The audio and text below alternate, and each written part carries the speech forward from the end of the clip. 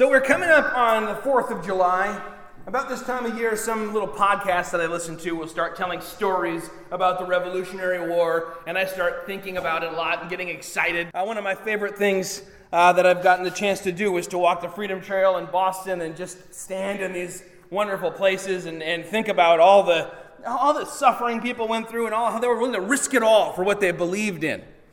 And you know, what I find odd is that the 4th of July, the very beginning of what became the American Revolution, is a holiday, but that we don't have a holiday on the 19th of October, which is when the surrender happened at Yorktown.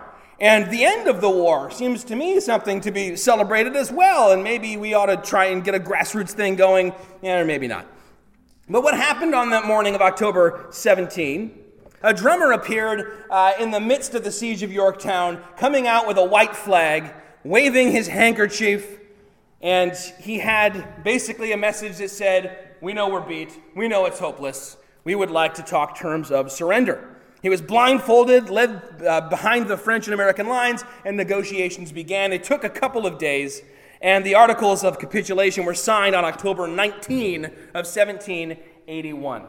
And the story goes, and I've recently learned that it may be apocryphal, but it may not be, that instead of doing the normal thing, which would be to play some of the songs of the people who had conquered you as you marched away, that as they marched away, they played a song called "The World Turned Upside Down," because Cornwallis could not believe that these upstart, nobody, hillbilly Americans, not even real soldiers, most of them, actually defeated his glorious British army. And so they played this song, "The World Turned Upside Down," kind of saying, you shouldn't have won. We don't know how did you win? And I was thinking as I read this text, in which these Christians are accused of turning the world upside down, I wonder if there's a connection. It turns out there is. The song is referencing this very text. And it's a very similar situation in which people with great power going back many generations are upset and horrified and angry about this new upstart little group that's starting to turn things upside down. They don't understand how it's happening. They don't like how it's happening, and they're kind of raging against it. And before anyone sees me drawing some connection between the church and America, I'm not intending to do this. This is merely illustrative that when people find the way things have been pulled out from under them and everything kind of turned on its head, they don't like it. I'm a Baptist. I don't like things as simple as they change the kind of tops on the cups at the coffee shop by my house, right? But when everything begins to change, and not just a little bit, but turned upside, I mean, think about that. The very phrase, turned upside down. That's about as different as things can be, and it creates chaos. We were just going through some of Calvin's old things, and we found a few of these globes, snow globes. You turn them upside down, and stuff starts flying all over the place. And I was thinking about this text in which the church is accused once again of turning the world upside down. It was meant as an insult or a charge or an accusation, and yet I think we as Christians ought to read it as not only a compliment to the Christians of that day, but a challenge to us as the church today. If you had your map in your Bible, but the map will show you where they're going here, as they started in the Green Line. This is the second missionary journey, back in Antioch, which is kind of home base for these first couple missionary journeys. Moving out, they went through Asia. They were not allowed by the Holy Spirit to go into Asia or into Bithynia. They went all the way to Troas. There they met up with Luke. They had Timothy with them as well. They left Luke in Troas. They headed over the sea because God had sent them someone in a vision calling them over into Macedonia. So that they've entered into Macedonia. They went to Philippi. Last week they saw what went down there. It was crazy. They got arrested. They got thrown in jail. And the Holy Spirit caused an earthquake to shake the whole place. The doors opened up. And you remember they didn't escape. They stayed and instead converted the jailer and his family. In the morning, having been beaten and mistreated, they were invited to leave. You can walk out free men. Paul said, nah, I think that we're not going to do that. You can walk us out. You can bring us to the edge of the city, and everyone will see that we've been vindicated. We were in the right. We weren't guilty of being upstarts and revolutionaries and the same sort of thing they had accused Jesus of being. Left behind there in Philippi were both Luke and Timothy for a time, and Paul and Silas continued about 90 miles along the Egnatian Way, this major east-west Roman highway, until they got to the capital of Macedonia, which is called Thessalonica. Thank you, Dave, for not saying Thessalonica. I can always count on you in this kind of thing. So he's leaving one area of conflict and hostility to the gospel and to the church and persecution from the powers that be, heading, we'll see, right into another area of the same sort of thing. If you read 1 Thessalonians 2, you're reminded that he didn't even know if he should go to Thessalonica after what he'd endured in Philippi, knowing it would be similar there, but he trusted God and continued on in faith. And having already suffered and been shamefully treated at Philippi, he writes, "As you know, we had boldness in God to declare to you the gospel of God in the midst of much conflict." I would have been tempted to just give up and say, all right, we gave it the old college try. Let's just say the second missionary journey was shorter and head back home. Not Paul. He pushes ahead with boldness and faith in the midst of much conflict. Now, Thessalonica was one of the wealthiest, one of the most influential cities in all of Macedonia. It was kind of one of the places where you would move, when you finished college for a while and think of yourself as all cosmopolitan and you'd get a little apartment and you'd call it a flat like you were European or something. But here in this area, Paul, coming from a big city and being gifted to connect with all different kinds of people, he attracts a large following of some very prominent citizens. We're told that 3 Sabbaths he went into the synagogues and reasoned with the Jews.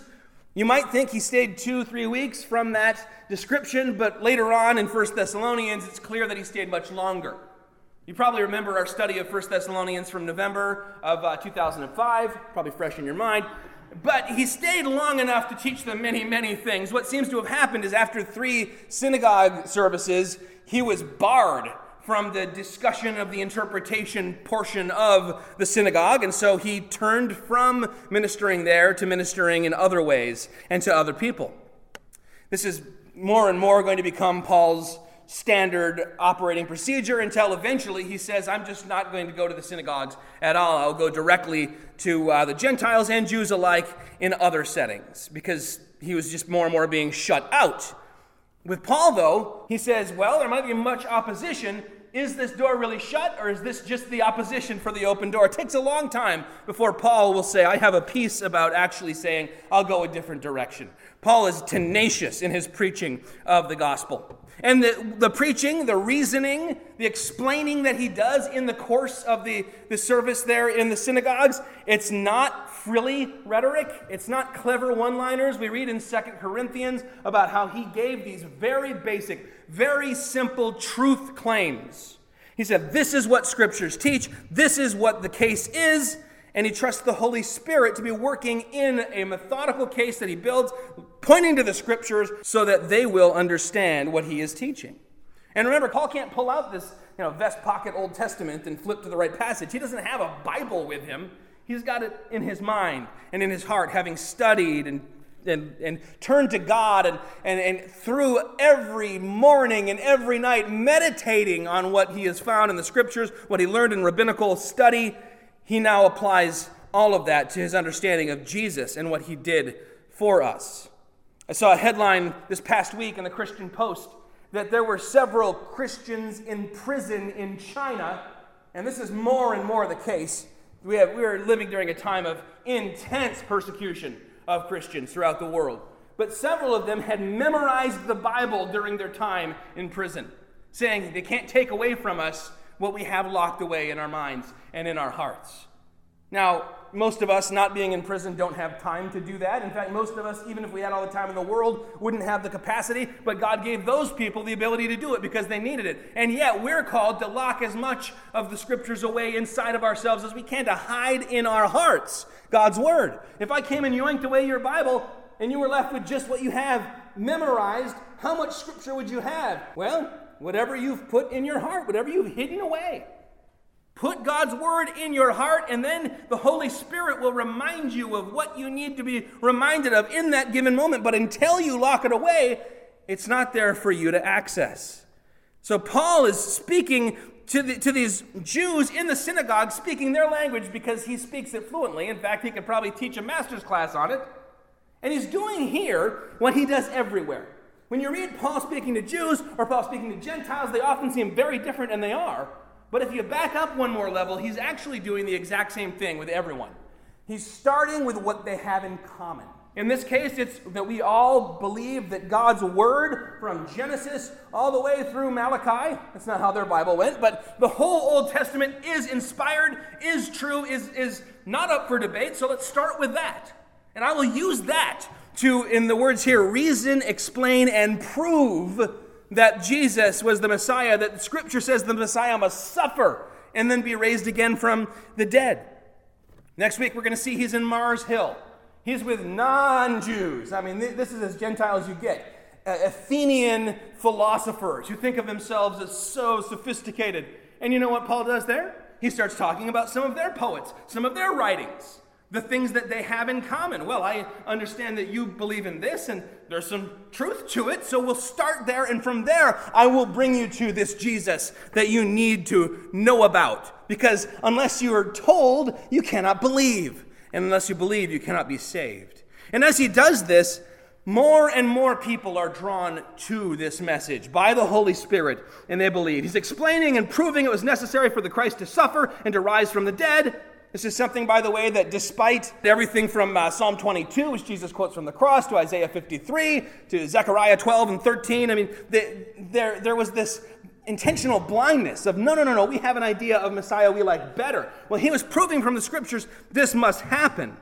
And some of them were persuaded and joined Paul and Silas, as did a great many of the devout Greeks and not a few of the leading women. That is a Greek turn of phrase that means an awful lot. The women who were coming to Paul were of great influence. These are probably women who were giving an enormous amount of financial support to this synagogue. These were women in the city who then would, through their own influence, and women had great influence in Greco-Roman culture, they could promote the cause of the synagogue before the government, and now suddenly they've turned to follow Paul. This explains, I think, why the synagogue leadership became so jealous. Because the synagogue wasn't just a place they went on Saturday and they had a little service, a little part of their lives. It was the center or the heart of their whole society. And now, through his apostles, this Jesus is turning it upside down. And through the ministry of the apostles, we see that they're slowly, a few people and not a few people at a time, drawing away their base of support. Anyone would become jealous. Anyone would become defensive in the face of this. There was a song in the 80s by Michael W. Smith. If no one else remembers it, Jonathan does. It was called Secret Ambition. I used to do this. You got the tape. You put the tape in, you hit play, and you read the lyrics from the fold-out thing while the song is playing. And I remember the moment I was first reading the lyrics, and he has this little moment in the song from the point of view of the old men who have all the power. Old men watch from the outside, watching this Jesus leading their lambs astray. And I remember first thinking, that's messed up. Jesus isn't leading people astray, but from their point of view, he was. The apostles are leading their lambs astray, and so they react, maybe overreact, in a way that is very human and very natural for them. And notice, by the way, that this is the new pattern here for persecution as Paul is moving into Europe. It's the Jews and the Gentiles together persecuting the church, which is to say, the people. Those are the only two categories, right? There's not a third. There's Jews, there's Gentiles. And they're kind of joining together in each city. The Jewish leadership maybe will go to the Gentiles or vice versa, and they'll come together and they will try to put a kibosh on the gospel because nobody is happy with their world being turned upside down. And so what happens is they look for Paul, they look for Silas. They can't find them. We're not sure why, but they can't. Maybe they were ministering to someone in their home. Who knows?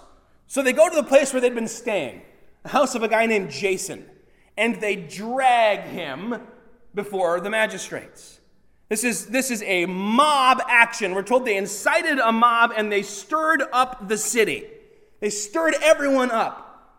And I think it's very appropriate the word dragged is here because that's become kind of a slang word for on Twitter when someone says something dumb and people just pile on them and just destroy them relentlessly and won't stop. And they post the details of where they live and their phone number and everything and try and kind of just crumble their life around them. It's a horrible thing, and it gives us a little snapshot into how dark the hearts of humans can be. But that's what it means now. If you ask a young person what it means to get dragged, well, this is worse than that. Jason's whole life is about to be really taken away from him, and it's all hanging in the balance. He's dragged off. And this mob, which mobs will lose their mind, whether it's online today kind of thing like I was just talking about, or in real life, once there is a life to the mob, people kind of lose their inhibitions and their scruples. They lose the ability to look at the person who's being targeted as a person. It's a very dangerous thing. And Jason endures it. He doesn't flip, he doesn't fold, he doesn't renounce his faith. I know a few Jasons, but I don't think any of them are named after this guy. And they should be. This is a real hero of the faith. This is a saint that we ought to look up to. He's unsung, but he supported Paul. He gave him a place to lay his head. He sponsored his ministry. He took the heat, and he paid the price. And then he said, get Paul out of here, because they're coming for him. And so Jason is a man that we can think about when we find ourselves suffering a bit. We go, how come I can't have the glory of serving God? How come I'm not, the next Billy Graham with adoring people waiting to shake my hand? And how come I'm not seeing any of the perks of following God, but I'm seeing all of this downside? There are people who will lie about me, as Jesus said they would. There are people who turn against me, as Jesus said they would. Remember Jason. He is someone his name is now emblazoned in the pages of Scripture forever to be remembered as a faithful man who, in the face of lies and anger and even threat of death, stayed true to the gospel. Just like last time, as the charges start flying, we see that they're very carefully crafted. Instead of, we don't like how you are threatening our position of authority, suddenly they get all pro-Caesar. They're very, very principled Romans who have no king but Caesar. Even the Jews then joining together in this sense. And just like last time, there's enough truth in these charges being concocted so as to be suspicious, but not enough to convict. Yes, they are promoting another king and saying he's the highest king, the King of Kings. Yes, they are, in effect, turning upside down the set of Roman values upon which they had been building their Rome, because the peace of Rome, the Pax Romana, was built upon this leveling out of all worldviews into one mishmash of Greco-Roman idol worship. And yes, that's going to be turned upside down. There's nothing they can do to stop it, but boy, are they going to try. They try to play the doctrinal purity card, but really, we are told it's personal jealousy that prompts their actions. And so these pro-Caesar, anti-upstart people come in one voice, Jews and Greeks and all together, saying, these are men who are trying to turn our world upside down. They're promoting anti-Roman ideas. We see several things here. First of all, that when the gospel comes in, response to the gospel, opposition to the gospel often creates strange bedfellows. You can trace that all the way back to Pilate and Herod, who'd been enemies, suddenly becoming friends at the condemnation of Jesus Christ. We also see here that when the gospel is presented, smoke screens are very common, maybe even universal. If the gospel is presented and someone doesn't accept it, they respond with, I've got these objections, I've got those objections.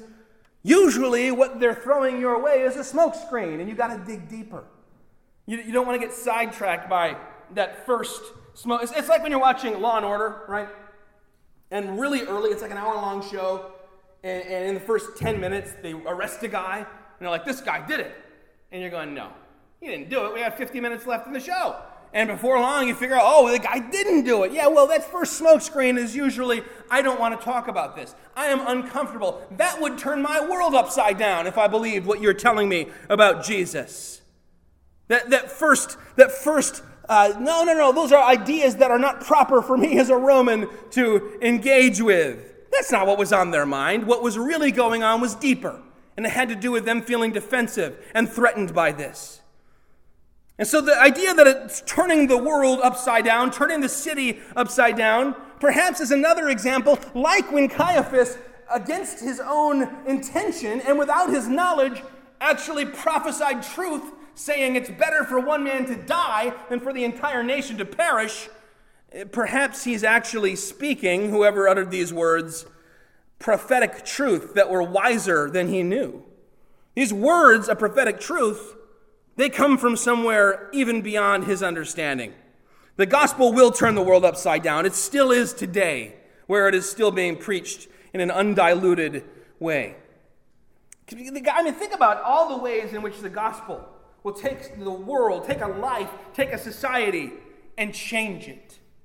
And as the gospel moves across the world, it's yes, there are examples, sadly, of Christians who have owned slaves, but it's as Christianity spreads that we see slavery going away. It's as Christianity spreads that we see things like hospitals coming into being. It's as Christianity spreads like leaven going through from a tiny little pinch of dough through the entire lump that we see God's work and God's will on earth as it is in heaven. Turning things upside down, softening hearts of stone, breaking down walls of all kind, revolutionizing lives, taking people who hated everyone else and turning them into the most loving people you can imagine. And the scriptures are full of this story, and the annals of church history are full of these stories, and the church today is full of these stories. This is, of course, not meant as a compliment, but as I mentioned, I think it ought to be taken as one. They are disturbing the peace, in a sense, right? The Pax Romana, again, the peace of Rome, was built on sinking sand. But who really is disturbing the peace here? Who's really guilty of these charges? Who is inciting a violent mob, setting the city in an uproar, etc., etc.? It's not Paul, it's not Silas, it's their opponents. And so when they couldn't find Paul and they couldn't find Silas and they couldn't make the charges stick with Jason, they allowed him to post bail. To us, that sounds like, all right, you pay like $500, they let you out. Later on, you get that money back. What it meant here was he was putting up his very life, everything he owned, saying, okay, the trouble will stop. This trouble you have with Paul, it's going to go away. I will vouch for that. I will guarantee that. And then he turns to Paul and says, you better get out of here. They obviously still have their crosshairs on you, and now everything I own is up at the stake, and maybe even my very life is at stake. So after the whole Jason debacle, Paul moves on. He travels another 50 miles and goes to a town called Berea. Timothy rejoins him there in Berea as well. And you know, it's very interesting as we watch this. You know, you look at this map, you think, okay, this band of guys all travel around together. That's not how it goes. If you had a map that showed every single person a different color, it would be a very complicated map with lots of zigzags going back and forth. In Philippi, Paul and Silas were singled out, while Luke and Timothy were able to fly under the radar and stay behind and strengthen the church and keep on ministering. Here in Thessalonica, even Silas is not in the crosshairs. Only Paul. They've heard about Paul. They hate Paul. They want Paul out of here. But Silas is able to stay. So Paul is bolder perhaps than anyone in proclaiming the gospel. And the bolder he is, the more opposition comes. However, perhaps there is something to be said about others who are a little more restrained and a little bit more under the radar and a little bit less likely to, say, create a violent mob everywhere they go. Because if everyone had been just as bold as Paul, and everyone got chased out of every city as they traveled around, who would help these churches grow? In fact, later when Paul wants to check on the church in Thessalonica, he doesn't go himself. He says to them, I tried to go, but Satan keeps hindering me. He sends Timothy, because Timothy is able to go and come and go with no problem. Young Timothy rarely scares up angry crowds. Now, we don't want either extreme of, I can't rock the boat. I certainly don't want to say anything that'll upset anyone, because then I'll lose my influence.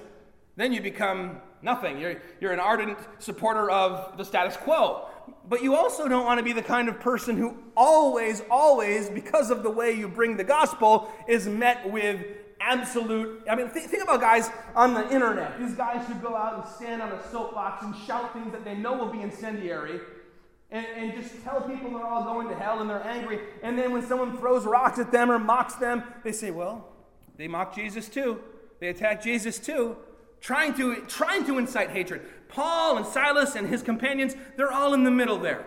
They're along the spectrum, but they're all in the middle saying we want to be effective without compromising the truth of the gospel. All of us ought to be in that same place with that same tension, but the way that God wired you will determine where in that spectrum you stand. And there is a need for and a place for both those who raise the ire of the culture and make people go, "What? You're turning the world upside down?"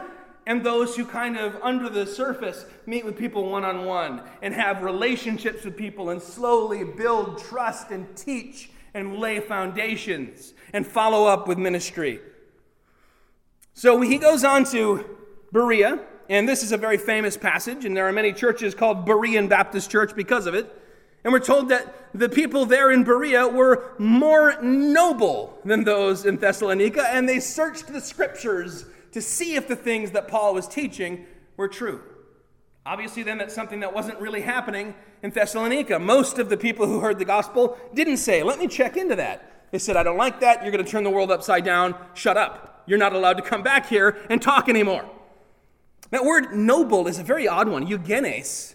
It actually literally means well-born. In fact, it's where we get the word eugenics. Well-born. Back then, it meant you were of one of the finest families in Rome. Like noblemen now. You think of the word noble. And yet Luke uses it in the sense of these people were more open to the gospel. They were more noble-minded. They were more open-minded. Christians are often called close-minded people by those who would just scoff and laugh at the gospel without ever considering whether these things are so. It's a very ironic situation. Christians are often mocked as, "Oh, you're so narrow-minded." We say, well, we walk the narrow path, but in order to accept this story of Jesus, you've got to be rather open-minded. You've got to explore whether this is true or false. But notice that these Bereans, although they are more open-minded to the gospel, still have a standard of absolute truth that they hold to. And that is the scriptures. They're searching the scriptures day by day. It doesn't mean that you're not open-minded if you believe in absolute truth. The world will tell you that, and it's almost become a truism in the culture today, but it's a lie. These men and women in Berea who were searching the scriptures were open to God's word. They were opening God's word, and they were learning, and they were confirming what they heard. Because the synagogue was not just a place where you gather together on Saturday and worship for a while. And it was a cultural center, but it was also kind of an intellectual center. People would study the scriptures together there. And it's interesting here, as these Berean Jews come together, reading through God's word, checking on all of Paul's references, checking the context, saying, is this possibly so? That when we read a modern Bible, you often come across the Jews did this, the Jews did that, and many throughout history have used those passages to become very anti-Semitic in their views on things. And a lot of newer translations are moving towards saying the Jewish leaders, or the Jewish establishment, or those who were in power at that place at that time. And the reason for that is because in a passage like this, it becomes clear. From the point of view of God's word, the truest of the Jews were the ones who said, let's check God's word. Those who were in the synagogue, the average guy on the street who followed God, the creator of heaven and earth, the God of Israel. We're not plotting. We're not forming mobs. We're not attacking. Rather, they were searching God's word. They were doing the grunt work. In Luke's view, this is the true faithful Jew, the same one that Jesus said would go along and love his neighbor, whether the neighbor was a fellow Jew or a Samaritan or what. So he's explaining, he's opening their minds, right? And they're open-minded. By the way, in Luke 24:45, remember this? Then he opened the minds to understand the scriptures. Jesus is talking to the disciples, and he says, okay, you know what? I'm going to blow your mind. I'm going to open your mind. And suddenly all these little parts that were all kind of just drifting around like little pieces of a puzzle that wouldn't lock together are going to click together. And so in that one verse, Jesus opened their minds to understand the scriptures, having breathed on them and saying, receive the Holy Spirit. Well, that word opened is the same word translated explaining in verse 3. When we explain God's word, when we open God's word and we talk about God's word and we look at the background and we study it together and we talk about it, we can open each other's minds to more and more truth. Again, this is a challenge to what the world's idea of open-minded looks like. And notice they didn't defer to scholars or scribes or guys with doctorates and say, you look into it, tell us if this is true or not.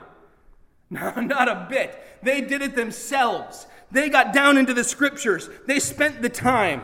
They counted the cost. Luther said at one of his debates in 1519, a simple layman armed with the scriptures is to be believed above a pope or a council without them.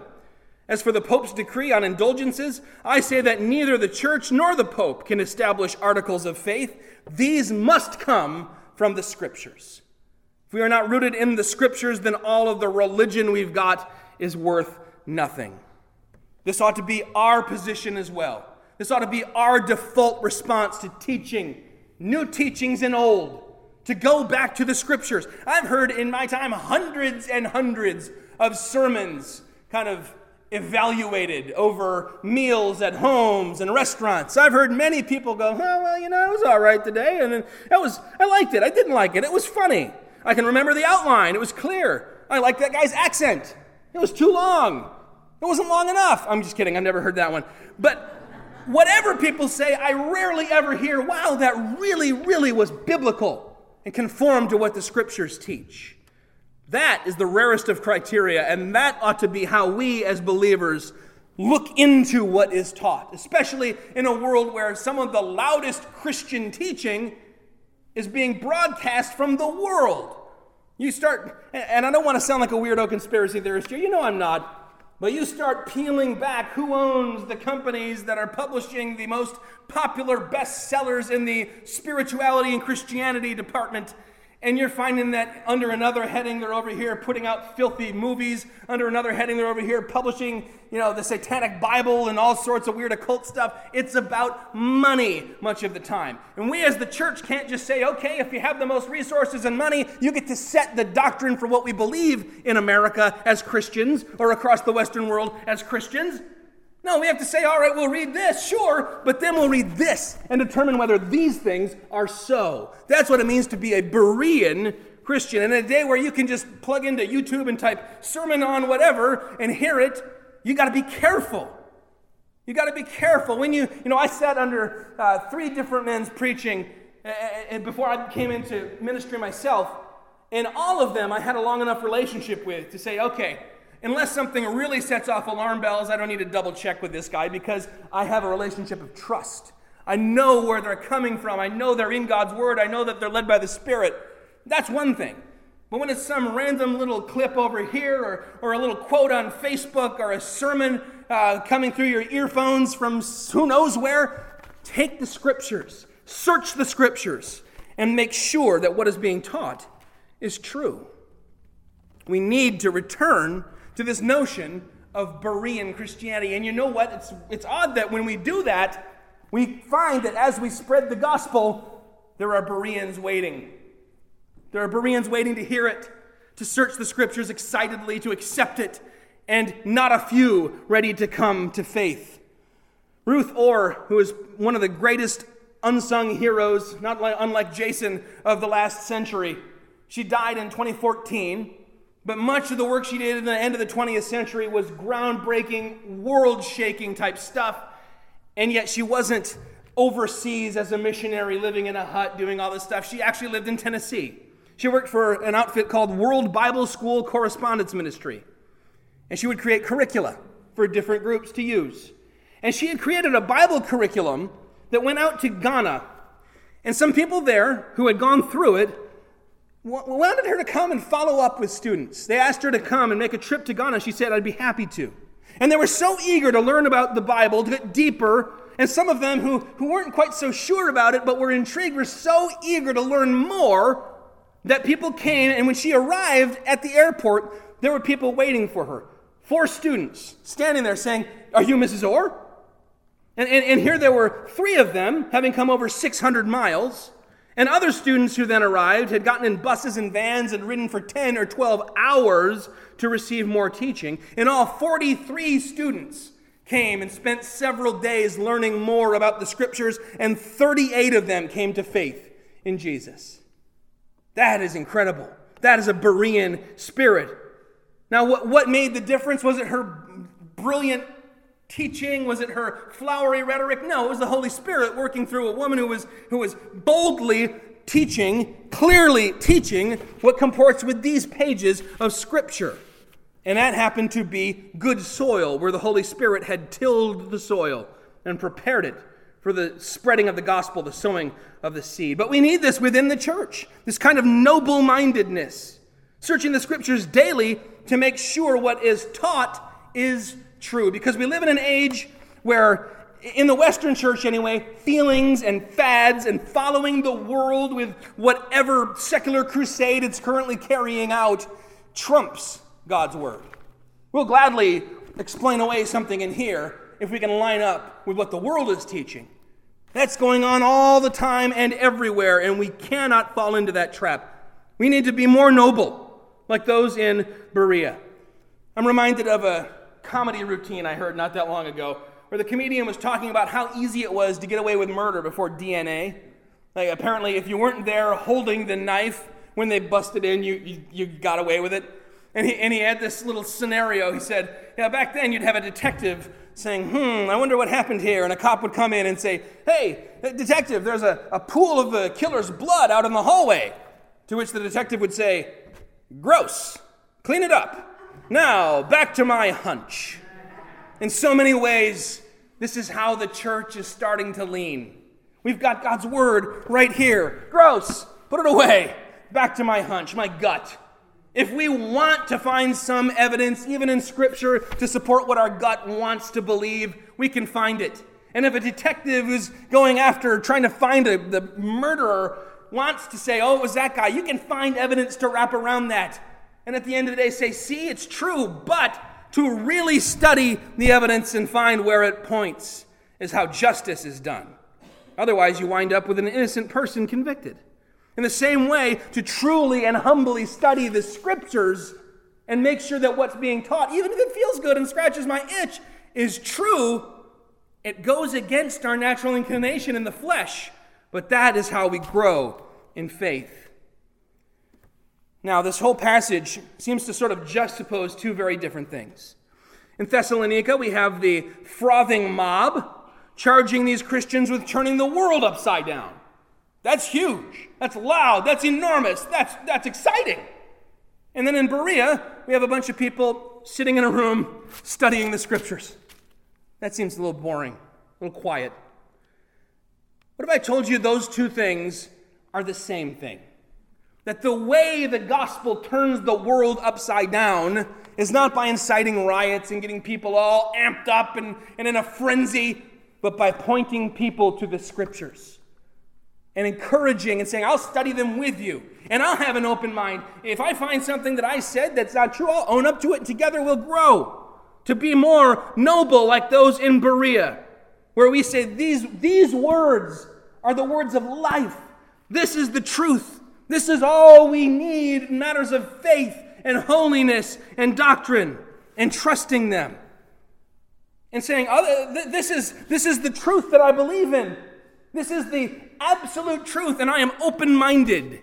That I'm wrong about something, that the teaching I've gravitated toward is wrong about something, that the approach I've taken to things. I want to grow closer to Jesus, and I have a long way to go.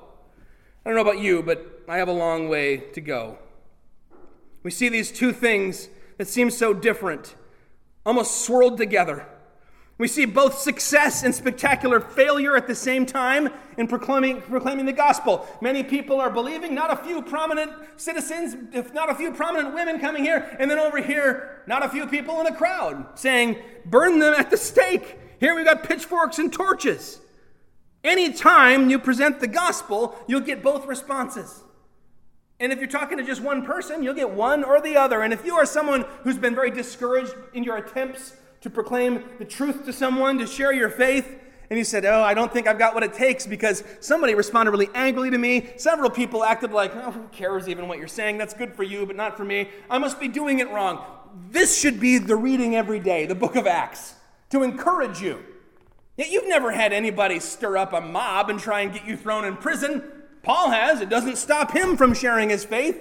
He says, I'll keep on going because there are those who are waiting to believe. There are those who are just waiting to hear the name of Jesus and hear the gospel, to hear about the blood shed for them. And when they hear it and they believe and repent, they are set free. The sort of teaching that goes unopposed, well, it would never be described in terms or cause people to respond with this sort of intensity. This world turned upside down. No. You find the most popular of all spiritual gurus today and say, what in this will turn the world upside down? Well, it's mostly about how I can be happy and fulfilled, and every day can feel like Friday, and I'm excited to get up in the morning and take on that day. No one's stirring up a mob over that. No one's saying that turns the world upside down. It's safe. You think about Micaiah, that passage that Dave read. He was told, everybody is saying that we're going to win this war. Go to Ramoth Gilead, they said, and you will have victory. And so Micaiah says, all right, I'll go say the same thing. They can tell, it must have been in his tone, right? He's sarcastic. And they say, aren't you really going to tell me the truth? And so he begins to prophesy. You are going to go, and there's going to be just chaos on the battlefield, defeat. You will be destroyed.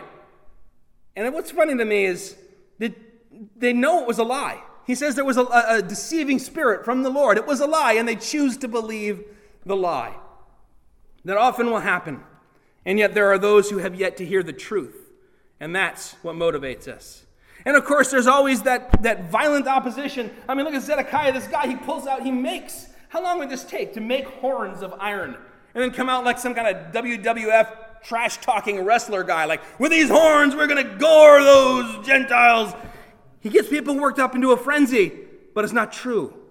When Micaiah brings the truth, it's not accepted. But the world, it still needs to be turned upside down. Turn on the news for 2 minutes and tell me this world does not need to be turned upside down. And tell me we do not need to find our values turned upside down, back to true north. The filth and the wickedness that's now trickling down into children's programming all over the place. We are in a bad place culturally. The answer is not for us to stir up our own violent mob and get angry and get our own pitchforks and threaten boycotts and things. The answer is for us to preach the gospel, which leavens the whole lump of dough. Let me ask you this.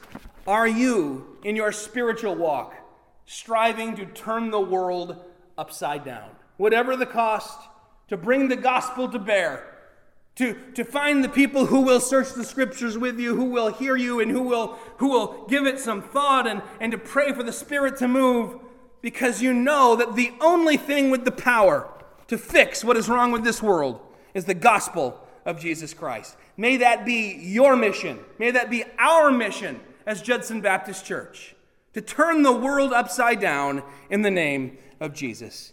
Heavenly Father, we do thank you for this incredible story in which two cities have very different responses to the gospel. And Lord, we know that there was opposition in both of them, and there were those who believed in both of them.